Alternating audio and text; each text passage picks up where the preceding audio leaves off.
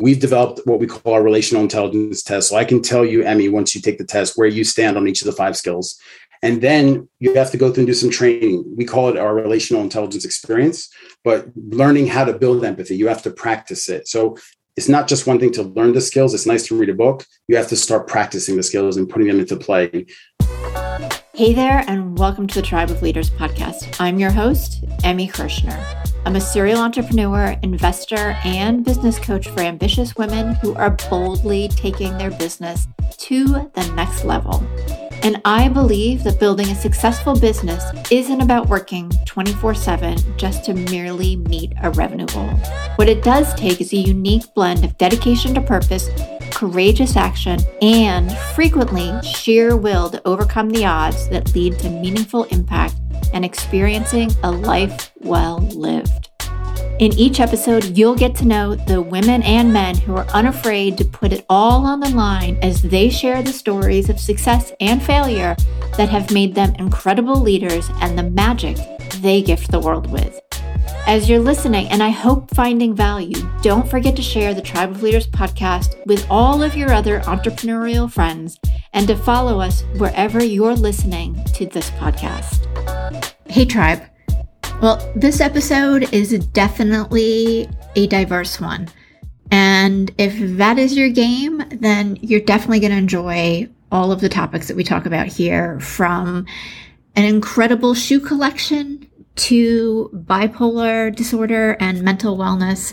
My guest today is Dr. Adam Bandelli. He is the founder and managing director of Bandelli Associates, and he has 20 years of management, leadership, advisory, consulting experience in the firm's offerings, including senior executive selection, leadership development, organizational culture, and executive education. He is also a second-time author. His book, Relational Intelligence, The 5 Essential Skills You Need to Build Life-Changing Relationships, just came out a couple of weeks ago, and we cover a whole range of different topics. A couple of things that I think you're going to absolutely love and have resonate with you are, one, why introverts make incredible leaders. This may surprise you, but more and more research is showing that introverts are absolute powerhouses, from leadership to sales and all areas. And not that the extroverts are not fantastic. You are, just kind of recognizing some of the differences and appreciating them. He's going to talk about his journey with drug addiction as somebody who has bipolar disorder. And one of the words that's really important to him right now is humility, and why that is. And then he's also going to talk about his book, Relational Intelligence, why that's more important than emotional intelligence. And I'm going to say the book is incredible. His stories are woven through the entire book, and he really gives you a playbook on how to do life, relationships, and business far better than we are right now. So let's dive in. Hey, Adam, I am so excited to welcome you to the Tribe of Leaders podcast. And I know nobody else can see us, but I get to see you. Yes. And I am fascinated by all of the sneakers that you have. Yeah. I guess laying on the wall, and then behind They're you. on shelves. Yeah. They took me like 2 weekends to put them up. Tell me about that a little bit, and then let's dive into who you are and roll our conversation. Yeah. So the shoes are an intimate part of my story, becoming a leadership advisor and management consultant. So I grew up in the 80s with Magic Johnson, Larry Bird, Michael Jordan, and I played basketball, high school and college. And so, like any kid, I wanted to be like Mike. And for me, it went deeper in terms of what qualities make for a great basketball player, a great leader. Mm-hmm. And that led me down the path to studying psychology, getting my graduate degree in organizational psychology, and really doing the work that I do today. I think I've spent my whole career looking at one question: what makes great leaders great? And so the roots of that come from basketball. I am a sneakerhead as well. So those are kind of my, collection that I have. Okay. And I'm curious, do you rotate what's on the shelves ever, or? What's on the shelves are collector items. So it's a version. It's the Jordan 11 that came out in 1994 when he came back from his 2 or 3 years of playing baseball. So there's like 50 different versions. I have every single one, and it's like a collector's item to have them all. I have the boxes in my closet, so I don't wear any of those. And they've never been worn, right? Like, so they're true. Never been worn. Yep. That's amazing. So that's like a complete investor piece. Yeah. I got them insured and everything. Yeah. Beautiful. So do you still continue to add to the collection?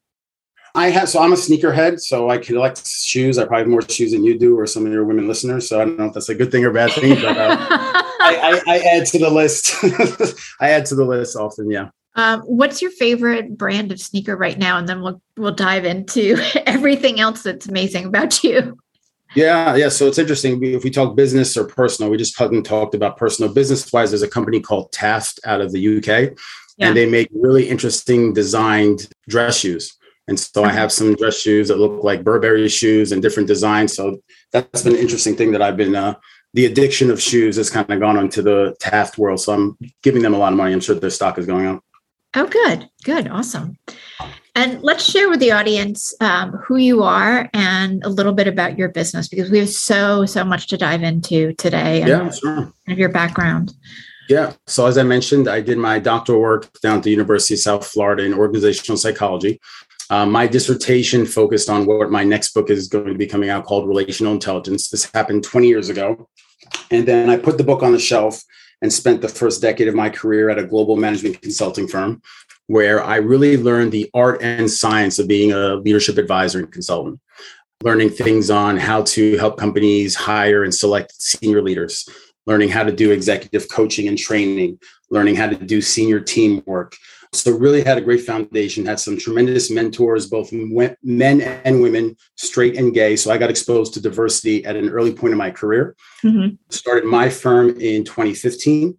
And my firm, we focus on really three things that make us unique or differentiate us from our competitors.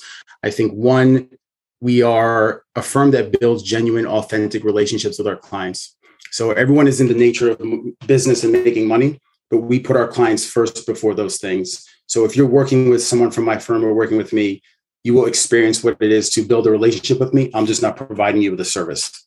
Right. I think the second thing that differentiates us, right now, it's important to talk about diversity, equity, inclusion. Every company needs to, really, since Social Justice 2020. We are a firm that embodies diversity. I have folks on my team who are Black, white, Hispanic, Asian, straight, gay, men, women. So we embody and live diversity, which allows my team to have diversity of thought. So we all come to the table, we feel valued and heard. And I really try to select those type of people to join the firm. And then the third thing we can probably get into today, we are firm advocates for mental health awareness. Mm-hmm. Myself, my personal journey, I was diagnosed with bipolar disorder in my early 20s. And the whole situation around what happened, I outright rejected the diagnosis because at 22, 23 years old, how could a doctoral student getting a PhD in psychology have a mental health disorder? I couldn't understand that. So I lived in denial for about a decade, which led to a number of different issues with relationships, substance abuse addiction. So for me to now come on the other side of that 15, 20 years later, I think there's a huge stigma around mental health still today. In particular, I think bipolar is the one mental health disorder, more than depression, more than anxiety, where people are more ignorant about it. And so we as a firm really want to speak on what it is, what it isn't. It's okay to be dealing with a mental health challenge. You're not broken. You're not different. You're not weak. And I think that message needs to be communicated. And so that's a special thing for us as well. Yeah, absolutely. What was that like for you, receiving that diagnosis and being like, no, I don't think so? Yeah. So there are a number of contextual factors. So I was in graduate school where there's high stress to begin with. Right. And I had gone through a 3-4 month period of a depressive episode. So for someone like me, type A, put something in my mind, I go and accomplish it, very goal oriented. And for the first time in my life, I couldn't get out of bed. I couldn't shave my head. I didn't care how I looked. I didn't care what I ate. So all these things that are symptoms that lead to a depressive episode, for the first time in my life at 22, I was experiencing them. So it was very scary. Mm-hmm. Then 2 or 3 months later, I started to engage in manic behavior. So excessive spending, sleeping 2 hours a night, almost for 3 months, I slept 2 hours a night. And so to go to the other extreme, and then a couple months after I fell into another depression that was more severe than the first one, suicidal thoughts. My father was in my life at that point in time. So he took me to one of his friends who's a psychiatrist. You always hear the bedside manner conversations we talk about with doctors. This physician was rude, abrasive. Within 5 minutes, said I had bipolar, gave me a list of medications to take and said, come back in 2 weeks. And so the way that I was told, you now have a life-altering situation, the way it was delivered, the how at my firm, we're big on not just the what you say, it's how you say it. So part of it was how that message was delivered to me. And then again, I think my ego, my pride was, a psychologist can't have a mental health disorder. That's impossible. And so I think a combination of how I was told and how I viewed myself and my identity were part of two of the big reasons why I rejected the diagnosis as soon as he said it. Yeah, that must have been a lot to take in. And at 23 years old, yeah. Yeah, I mean, where I was at 23, like freshly out of college and really just looking for the next party. Like I worked and just wanted to have fun. So thinking longer term or about my well-being wasn't high on my list at the time. Yeah. And for me at that point, it was just get a PhD, become a consultant. That is all that was my identity, become a consultant, move to New York City, make a lot of money. That was it at that point. Yeah. And when this was happening for you, was that really the first time like any significant issues were coming up, or looking back, do you see either some of the manic moments or some of the depressive moments earlier on in your childhood that just weren't as significant? That's a fascinating question. And again, as a psychologist, I've thought about this all the time. Right. If you ask my mother, or if you ask people who knew me growing up, at a very early age, they saw leadership-like behaviors, having my friends build a fort, those type of things. You would say when I was younger that I was extreme. I was playing basketball. It wasn't just practicing an hour a day with my friends. In the summers, when we had off from school, I would spend 7, 8, 9 hours a day out in the 90-degree weather practicing. So with bipolar, there's the extreme highs and lows. So that could have been the origins of it. But they say most people with bipolar aren't diagnosed to their early 20s. So the one thing that I would say is probably throughout my childhood, anything that I did was extreme. It was either 0 or 100. But that's my personality too. If I commit to something, I'm all in. Right. So I think part of that is the bipolar kind of brain wiring. Part of it's my personality too. Okay. And let's talk a little bit more too of what bipolar looks like, just for people who don't know or don't have a lot of knowledge. Yeah. In addition to the kind of extreme highs and lows, what else is happening or have you experienced? Yeah. So right off the bat, there are different types of bipolar. There's bipolar 1 and there's bipolar 2. Bipolar 1 is the one that gets dramatized on TV like Homeland or some of those other shows where in the morning someone can be manic and in the evening they could be suicidal. I have bipolar 2, which is more of the prolonged bipolar disorder. So you can have 3 months of hypomania where you're not the extreme symptoms. And then you can have 3 or 4 months where you're depressed, but not suicidal. So the cycles are longer. It's not up and down like a type 1. If you're not medicated and in therapy on both types, your life can lead to chaos. Okay. In terms of your spending, in terms of your sex life, in terms of everything around your life can be chaotic if you're not on meds and in therapy. So I recommend to all people who are just diagnosed, you're not broken if you take meds, you need them. You're not broken if you go to therapy. Everyone should. So if you're doing those things, it balances out the highs and lows. Now, you also have to lead a balanced life. When I was in denial of my diagnosis, working 70, 80 hours a week, the substance abuse addiction was an extreme behavior that happened as well. That was a negative thing a couple of years before that. The positive thing was instead of running 2-3 miles a day, I ran marathons. So again, the extreme behaviors. So those would be kind of the big things. And then the other big thing that I've learned is you need to have a support system, whether that's a spouse. It should be a spouse, a family member, your psychiatrist who prescribes the drugs, and then your therapist who you see to work out behavioral things that you're experiencing in your life. And there are a number of factors there in terms of most people think you just get assigned a therapist. You can actually pick your therapist, especially now with things like BetterHelp and other type of tools that you can use. You're picking a therapist just as much as the therapist is being assigned to you. And I don't think a lot of people know that. Yeah. Okay. Yeah. I would think that you would really want to be able to choose the right therapist, not just have somebody assigned, because everybody's different and everybody practices differently. Well, most people think you look at your insurance and see who's the providers are, and you find one that's close by you. The interesting parallel is what I do for my career as a leadership advisor. We do executive coaching, which I will joke with folks sometimes is therapy for work people. And when an executive says, I want to work with a coach, we call them chemistry calls. They'll do a 30-minute call with 5 or 6 coaches, and they'll decide who's the best fit. So I've done it in my personal life in therapy, and I would encourage anyone else. You can do chemistry calls with a therapist and decide if you want to talk to them, if you enjoy talking to them. Do you guys have a good personality mesh? Most people with mental health don't know about that. Right. Absolutely. And I totally agree, because I've done counseling and coaching for myself. And I always want to make sure that there's a connection with either one. And that we have a general alignment in beliefs, because that's right.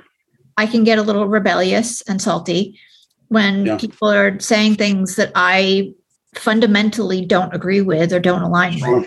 So it's not going to be helpful. Yeah, I saw in my own life, I went to a therapist who was an atheist, and I'm a Christian. The last couple of years, I've gone to a Christian counselor that is more aligned with my values. And so we can talk about things in those sessions that I could never talk about with an atheist. Right. Absolutely. And not that either one is right or wrong. It's good or bad. But whatever your values are, you want to be around people that align with them, especially if they're going to be giving you counsel and guidance. Yeah, absolutely. So I'm curious too, because I saw on Instagram today, you posted the word humility. Can you share a little bit about the post and then why that's important to you right now? Yeah. So a lot of the work that we're doing now, most of the work that I do is either with CEOs or C-suite executives. And a general theme I've seen from over the last decade is most people have an ego. I think men have larger egos than women. There's more pride and arrogance in senior level men. And so what I have found in my coaching work, there is always a sizing up period when 2 men get on a Zoom or get in the room together. And so to be a good executive coach or leadership advisor, you have to get past that. There has to be a way to get through that. And so I'll always look for ways to find similarities or common ground with someone, even when they have their ego puffed up. And so from that and just the work that I do, I started thinking about my journey or journeys of people in my family. And I think for most men, you're not humble until you get humbled. And so in my own life, the diagnosis of bipolar, I lost my job, I got divorced, a lot of things happened to me. Everyone always says you hit rock bottom. And so for me, for someone who at the time was 25, making 6 figures plus in New York City, I thought the world revolved around me. And when that happened, I hit rock bottom. Just in terms of humility, before I went to rehab, I would never thought that I'd be sitting with a heroin addict and have something that I could learn from them. I was a PhD. They're not going to teach me anything. And I learned probably more things in rehab than I did from my graduate courses 7-8 years earlier. That's amazing. Yeah. And so I try to share with people that it's okay to be humble. You should be humble. Everything can be gone in an instant. You can get in a car accident tomorrow. Something can happen. So what time you do have is precious. And you're no better or no worse than someone else. It goes into diversity too. Just because you're white or black or Hispanic or Asian, no one is better or worse. I think all of us, especially in 2022, we want to feel that we can bring our authenticity to our jobs. And authenticity is just not race, gender, sexual orientation. It's what makes Emmy unique. Your personality, your background. Like my shoes make me unique. It's an authentic factor about me. And there's a story behind it. And I think if people are able to embrace their authenticity, which is tied to humility, I think if you're humble, you can be more of yourself. You can let your guard down. You can be vulnerable. You know, we're seeing now with our clients that the leaders who build more inclusive cultures create environments where their people can be authentic. Yeah, absolutely. Absolutely. I'm so excited that because I've had so many guests on recently who are talking about being more authentic in different ways. In their businesses and being more human-centric in how we treat people. Yeah. And I think adding in the humility piece is one more step. I am curious, though, why does it seem to take us to hit rock bottom for us to really make significant change? Yeah, I mean, that's a great point. I mean, I think most people have to have a reason for change. I mean, we believe as a firm that does leadership advisory services that everyone can change, but they have to have a reason to. And so just in my experiences, the folks who had, and rock bottom can mean different things for different people. It could be someone who gets fired from a job, they don't get a promotion. It didn't have to be as severe as my case was, but I'm very stubborn and that's the way I had to learn my lesson. You're me both. But I think the other piece I think is tied to it is self-awareness. So in my new book, Relational Intelligence, I talk about these 5 essential skills that enable people to build successful long-term relationships. And the key theme around all 5 skills is, do you have self-awareness? Do you know how your emotions are impacting you? Do you know how to process and think about trust? Are you authentic with yourself? Do you know how to make eye contact? And are there things you know about yourself that a lot of times we're not taught these things in school? We're taught how to do math. We're taught how to do science. What if kids could start learning how to engage with other people and learn about empathy? That's a more important thing now. So I think there are things we're never taught that we pick up along the way. And for people who have more self-awareness, so they have a greater insight into how to read other people, I see that humility and other factors around the ability to connect with folks happens a little bit easier than for the folks who maybe haven't been exposed to different cultures or different ethnicities. For me as a child, I was exposed to Islam, Christianity, and Judaism. And my parents got divorced. I regularly spent time at a mosque or at a church. So I got to see that faith is whatever you make of it, and there's no better or worse. And as an adult now, I have my own beliefs, but team members in my firm have different beliefs. And we can sit in a room and appreciate how those beliefs impact how we show up as leadership advisors and as human beings. Yeah, absolutely. And I mean, my thought process is that when you start looking at and appreciating what's different about other people, the learning experience is so much greater for me. Yeah, absolutely. Yeah. It's actually funny you say that. We were working with a client yesterday. I'm a senior executive. We were giving her feedback based on some data that we had. And some of the feedback from her people were, you do diversity and equity and inclusion. Like, it's important to you to get certain bodies and seats. But when you bring us together, you usually try to find what's common about all of us, rather than let us bring and discuss our unique individual authentic selves. And so the team valued that she at least talks about diversity, which most companies will talk about it. It's a check the box. But the next level of that is, can you let the people who are different now on your team, can they share what those differences are, feel comfortable about doing it, and feel like it will contribute to what you're trying to accomplish? Yeah, absolutely. And for somebody who's like just now, or maybe they've been thinking about it, what are some ways that they might be able to build more diversity with their current employees? Yeah. So I think it goes back to the kind of focus on my book. So there are 5 skills that you need to build successful relationships with other people, regardless of their backgrounds or experiences. So if you really want to build authentic team cultures or inclusive cultures, you first need to do the first skill, which is establishing rapport.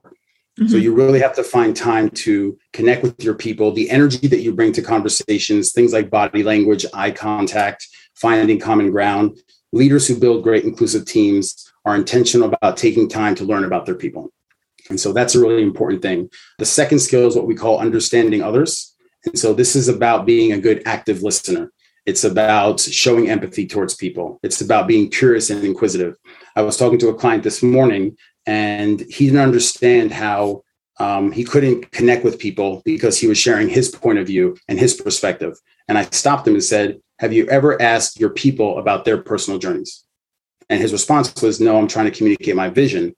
And I said, they will understand your vision better if you take time to understand their stories first. So I think those 2 skills, establishing rapport, understanding others, if you do those things, you get an understanding of who is on your team, not just what they look like or the color of their skin. And then you can really drive and create inclusive cultures. Absolutely. I think just listening actively, which most people don't do. No, most people like to talk. No. Yeah. Or they're like heads in 6 other places and not with the person that they're actually talking to. You're hearing something, but you're not actually processing what they're saying. Yeah. Like that makes such a big difference in any relationship because people feel heard. Even if you don't say anything, the energy of that is totally different than somebody who's not listening actively. That's right. Yeah. Let's talk about the book, Relational Intelligence. Yeah. What was the catalyst for you picking this back up and finishing it now? Yeah. So like we talked about, as I was going through this personal kind of journey in my 20s, I was in the middle of getting a PhD. And so my journey around relational intelligence started a decade before that in 1995. I picked up Daniel Goleman's book, Emotional Intelligence, Why It Matters More Than IQ. And I was fascinated by this idea that there are other factors beyond IQ that can contribute to how successful we are in business and life. Mm-hmm. And so for 10 years, I picked apart EQ. I looked at what it was, what it wasn't. I looked at things like narcissism and Machiavellianism and how people can use emotions to manipulate people. As I started working on my dissertation, I said, okay, if emotional intelligence can be used for good or bad purposes, is there a separate skill set that leaders can use to inspire their people? And so I did my dissertation on relational intelligence. I didn't call it that at the time. I called it some weird psychobabble term, but the 5 skills, everything was there. Yeah, if I told you that term now, you would look at me like deer in headlights. But if someone wants to Google my name, you can find the dissertation, it's online. And then I put it on a shelf. But I started practicing those skills in my relationships with my colleagues, in my personal life, dating and with family, and in my relationships with all my clients. And I started seeing tremendous impact in terms of the relationship I was building with the firm that I worked for. I saw tremendous impact in terms of the clients I was working with. I was developing business and building deals. Give a perfect example. I was asked to do a $20,000 coaching engagement, and I built a relationship with every person on that team. And 18 months later, the account was worth $750,000. So again, just that growth. And that was my second year in the firm. I was a kid. Most of my colleagues were 20, 30 years older than me. And if you said, what did you do, 26-year-old kid? All I did was take time intentionally and authentically to learn about those leaders. Mm-hmm. So I started practicing these skills and refining these skills. And in my dating life and meeting women and making friends, this skill that we're talking about, relational intelligence, does not just apply professionally. It applies personally. So in the book, it's split into 2 sections. The first section, I talk about the 5 skills. There's a chapter on each. And then the second section of the book is really the applications of relational intelligence. So your family relationships, your friendships, your business relationships, and then even romantic relationships and marriage. Awesome. So that was happening. And then in 2020, I wrote my first book, and it triggered the idea that this whole thing around relationships and empathy, there's something there, and pulled out my dissertation. I was like, wow, I could use this again. I have to call it something different. Right. But when I thought about it, you're building relationships and connections with people. And so that's how I came up with the term relational intelligence, and started writing the book last January. So it's been an 18-month journey. What I've learned writing my second book is writing the book is half the puzzle. Marketing the book and getting the message out is the more important part of the puzzle. And so it's been fascinating. The last 6 or 7 months, we've written like 30 different articles on relational intelligence. And if you name the topic, I can tell you, we just wrote one on relational intelligence and introverts. Fascinating ideas that came up from the research that we've done. Most introverts have been told since they were a young age that it's a weakness or it's a flaw. And what our research shows that relationally intelligent introverts can actually be more impactful and build deeper relationships than the extroverts who like to be the center of attention. Yeah. And I mean, we just touched on this briefly before I hit record, where I wrote an article a few weeks ago for LinkedIn saying similarly that introverts can really be amazing salespeople. The general myth is that you have to be an extrovert to be great at sales. It's so not true. Well, our research says there are 3 things so you're saying introverts can be better sales folks. I'll give you the 3 reasons our research says why. 1, introverts are highly self-aware, they're observant, and most importantly, they're excellent listeners. So in a sales process, you got to listen to your customers. 2, relationally intelligent introverts are more curious and inquisitive than extroverts. An introvert is talking to you, they're processing what you're saying. If an extrovert is talking to you, they're thinking about what they're going to say, not listening to what you're saying. And then 3, relationally intelligent introverts are highly skilled at putting themselves in other people's shoes. So they have greater degrees of empathy than extroverts do. So just those 3 things in terms of building deep relationships, introverts are light years ahead of extroverts.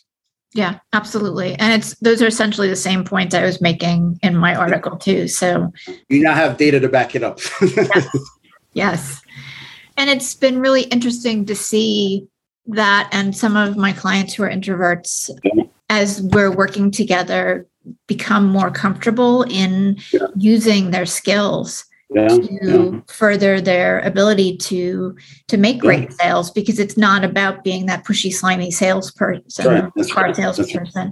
It's really about serving and how do I build this relationship in an intelligent way that serves people for the greater good for the longer period of time. Yeah, that's so well said. And we have a program now we call the Relational Intelligence Experience, which is a 2-day immersive. We teach leaders these skills and then we put them into exercise and activities so they can practice them. And we did one last week. And one of the questions was, this sounds like a lot of sales training where you're teaching people skills to get things out of other people. And I stopped the person right where they said, and I said, no, that's not this at all. What we are doing here are teaching you how to build authentic and genuine relationships. We're in the nature of business. Everyone is. We're all looking to make money. But you will have a more successful business if you care about people and do it authentically. None of these skills are gimmicky. We're trying to do some. These skills are ways to build deep connections with people. And if you're not, people can tell very quickly if you're trying to sell them something. Mm-hmm. Yeah, absolutely. Before I forget, let's share with everybody where they can get your book. Yeah, absolutely. So you can pick up the book on Amazon, Barnes & Noble, Apple. It'll be available Monday on all retailers. Yeah. You can also get the Audible book. That'll be out in about 6 to 8 weeks. And then you can follow us on social media for different posts that we're doing. As I mentioned, the article on introverts will be coming out in 2 weeks. We just did an article that was released this week on the generational differences. So baby boomers and millennials, and how relational intelligence is a skill that can unite all generations based on things around significance and fulfillment that everyone wants, whether you're 25 or 65. Yeah, absolutely. And from a work perspective, how can people build their relational intelligence with their team? Yeah. So I think there are a couple of different things. I mean, obviously get the book and read about it, learn about the skills. Yeah. I think that's the basic part. What most people read the book, they ask us, how can I assess my skills right now? We've developed what we call our relational intelligence test. So I can tell you, Emmy, once you take the test, where you stand on each of the 5 skills. And then you have to go through and do some training. We call it our relational intelligence experience, but learning how to build empathy, you have to practice it. So it's not just one thing to learn the skills. It's nice to read a book. You have to start practicing the skills and putting them into play. And so for a lot of our clients, we've encouraged them come back into the offices where you can sit in the room and actually practice making eye contact. You and I can't do that right now, even though we're both listening to each other. And so there are things like that, very simple things, active listening. You can work on those type of things, getting a coach to help you work on your self-awareness. So a lot of these things are not rocket science, but you have to practice them to really develop them. For somebody who's like, I don't even know if I'm listening actively or not, how do you identify that or acknowledge that this is the space that active listening happens in? Yeah. For me, it's something I do all the time. So I'm not even sure I know how to describe it. Yeah. So there's a couple of different things. There's the nature versus nurture thing. So personality wise, you would say you're an introvert, correct? I'm a little bit of both, but I have coached for so long that that's been my greatest gift is being able to really hear people and hear what they're not saying. Okay. So that's the skill that introverts have. I'm an extreme end of the scale extrovert. And so I've been given feedback that I talk more than I listen. I interrupt people. So you should get a baseline of what your personality is. And you can take the Myers-Briggs or the Enneagram just to get a sense of how you're wired.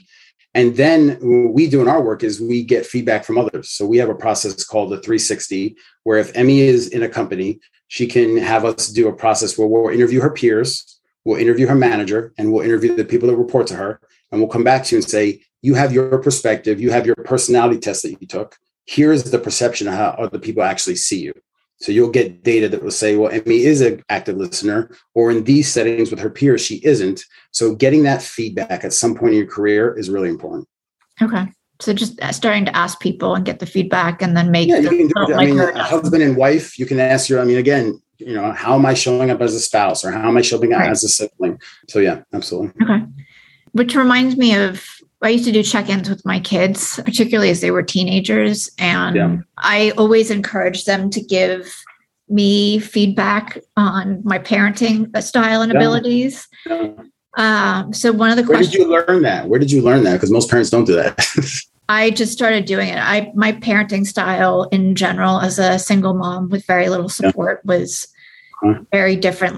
We created, the 3 of us, this really fluid team that even now as they're grown up and doing their own thing and living their own lives, when we come back together, we move as a single unit in how we plan things, orchestrate, go to dinner, whatever. Yeah, that's fascinating. I grew up with a single mother too, 3 of us, and same type of thing. And I, even now, when I went to rehab, I had addiction, I went to my mother first because of the trust we built when I was a teenager, that I knew she wouldn't judge me, and I knew that she would help me. And similar, it sounds exactly how you created this bond with your children. I experienced that with my mother as well. Yeah. Yeah. And the question I would ask them is, on a scale of 1 to 10, where would you rate me as a parent? And what would it take, or what do I have to do better or improve to get to a 10? Wow. Yeah. All the leaders that I work with could fire me if they just asked that question to their people. They could save themselves a lot of money if they just ask that question once in a while.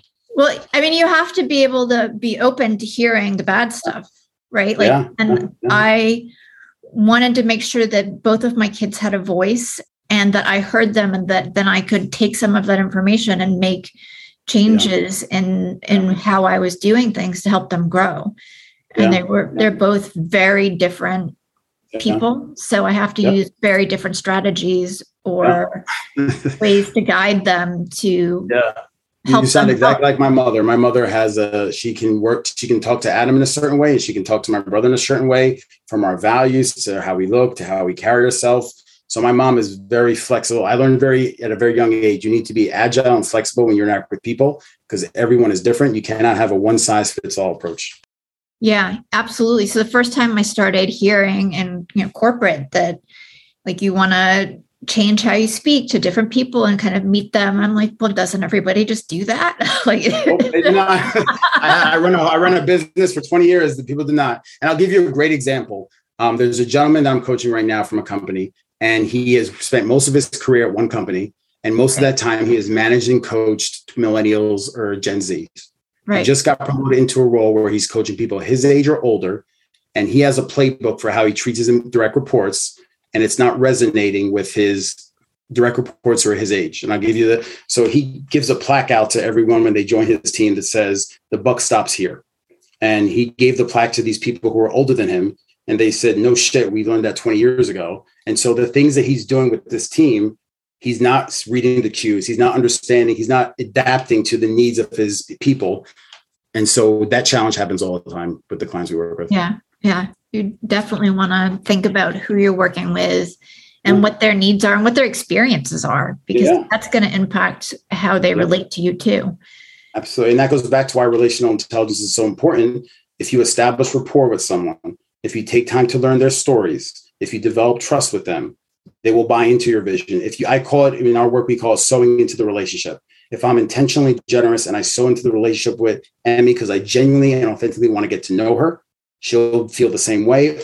Our bond will tighten and strengthen, and then we can collectively go after any goals we need to for our business. And we'll be able to get through good and bad seasons because there's a trust there that we're in the boat together. Yeah, absolutely. I appreciate you saying that too. It resonates with me completely. And I hope everybody finds that is a really important thing to start implementing. And that's why this book, Relational Intelligence, is not just a book I'm trying to sell. It's the way that I live my life. It's the way I built a firm. Every leader that I've coached or worked with, when I've seen them apply this, it dramatically changes the way they build their teams and work. So this is more of a cause than me for the business world. It's not just a book that we're coming out with. Yeah, absolutely. And I'm going to encourage everybody to get your book, not only because it's amazing and so helpful, but we're in this huge shift in how we interact as humans in business. Yeah. And your book is a perfect roadmap to really start making that shift in your workplace. Yeah, that's so good. Yeah. I think if you were to sum it up in the shortest way possible, I am giving people a playbook of how to be intentional and authentic in building relationships in the workplace. Yeah. And I'll add to that, if we all were doing that, the world would look like a completely different place. 1000% I agree. But I've run into, even in our trainings, and this is the fundamental thing that I'm trying to get people to shift their minds. People will say, we're in the business of making money and it has to be results oriented. And I'm trying to get people to have a lens system shift that is table stakes. That's price of admission. Every company, every business wants to make money. If you want to do it and keep your people engaged and you want them to be committed and you want them to enjoy what they're doing, you have to make them a priority as well. You have to build relationships with it, and you have to make them feel comfortable that they can be their authentic selves in the work that they do. So you can still, and our research has shown, if you practice these 5 skills, you can still get your results. You can still get financial profitability, and you can do it faster and more efficiently because your people know they matter. Yeah. I think taking people for granted and burnout, the days of that are, fingers crossed, over or slowly coming to an end.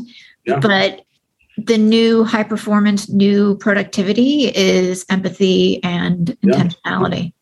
Yeah. In 10 years, most of the workforce, 55 to 60% of the workforce are going to be Gen Z and millennials. And they fundamentally have different values and beliefs than baby boomers and Gen Xers. Mm-hmm. Yeah. And I really like that. As a Gen Xer, I'm super excited. Now, Adam, this has been phenomenal. I've loved having you on today. Yeah, this has been such a pleasure. And thank you for having me. And hopefully some of this stuff will help your audience. I think, just the mental health aspect, I think it's important to know who have mental health challenges or disorders, that it's okay. And that, I've run a successful, now again, I had to have self-awareness and I had to hit my rock bottom. So I had to learn, but had a doctor at 24, had some bedside manner and showed empathy. My journey could have been different, but my mental health is kind of one of my greatest assets right now. There's an energy that I have in the mornings. I've written 2 books because I write them in the mornings. I know how to manage it and use it to my advantage. And I think every person, if they have the time and the self-awareness and get the help, they can do the same. Yeah. And I don't know what the absolute research is on this, but I've heard several conversations on other podcasts where there's been discussion about entrepreneurs falling in some range of kind of low level, either depression or even bipolar, and learning to use those differences, just what you said, to your advantage. But that comes with doing the work to, with a therapist, with a coach, to really understand.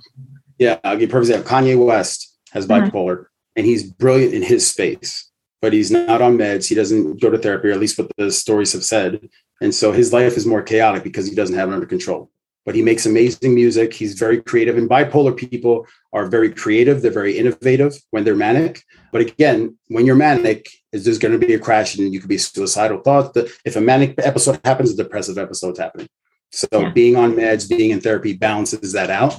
But tons of musicians, artists, people who are creative, a lot of times they tend to be bipolar. Yeah, that makes a lot of sense to me too. Just seeing some of the behavior, some of the artists I'm familiar with. Yeah, absolutely. So awesome. Well, Adam, thank you so much for being here and sharing all of your wisdom. I can hardly wait to get my copy of your book, Relational Intelligence. Awesome. And share with everybody where they can connect with you too. Yeah, so you can find me on LinkedIn, Adam Bandelli. You can find our website, Bandelli and Associates, the word and.com. And then if you want to follow us on Instagram, it's official_Bandelli Associates. And you can find us there as well. All right. Well, thank you. And everybody who's listening, we'll see you next week. Thank you so much for being a listener of the Tribe of Leaders podcast. I am so grateful for each and every episode that you tune in and listen to. And I hope that you get a ton of value that you can implement starting today. I do have just a quick favor. If you wouldn't mind hopping on to wherever it is that you listen to podcasts and leave us a rating and review, it would help us tremendously so that the Tribe of Leaders podcast can be found more easily and help inspire other entrepreneurial leaders.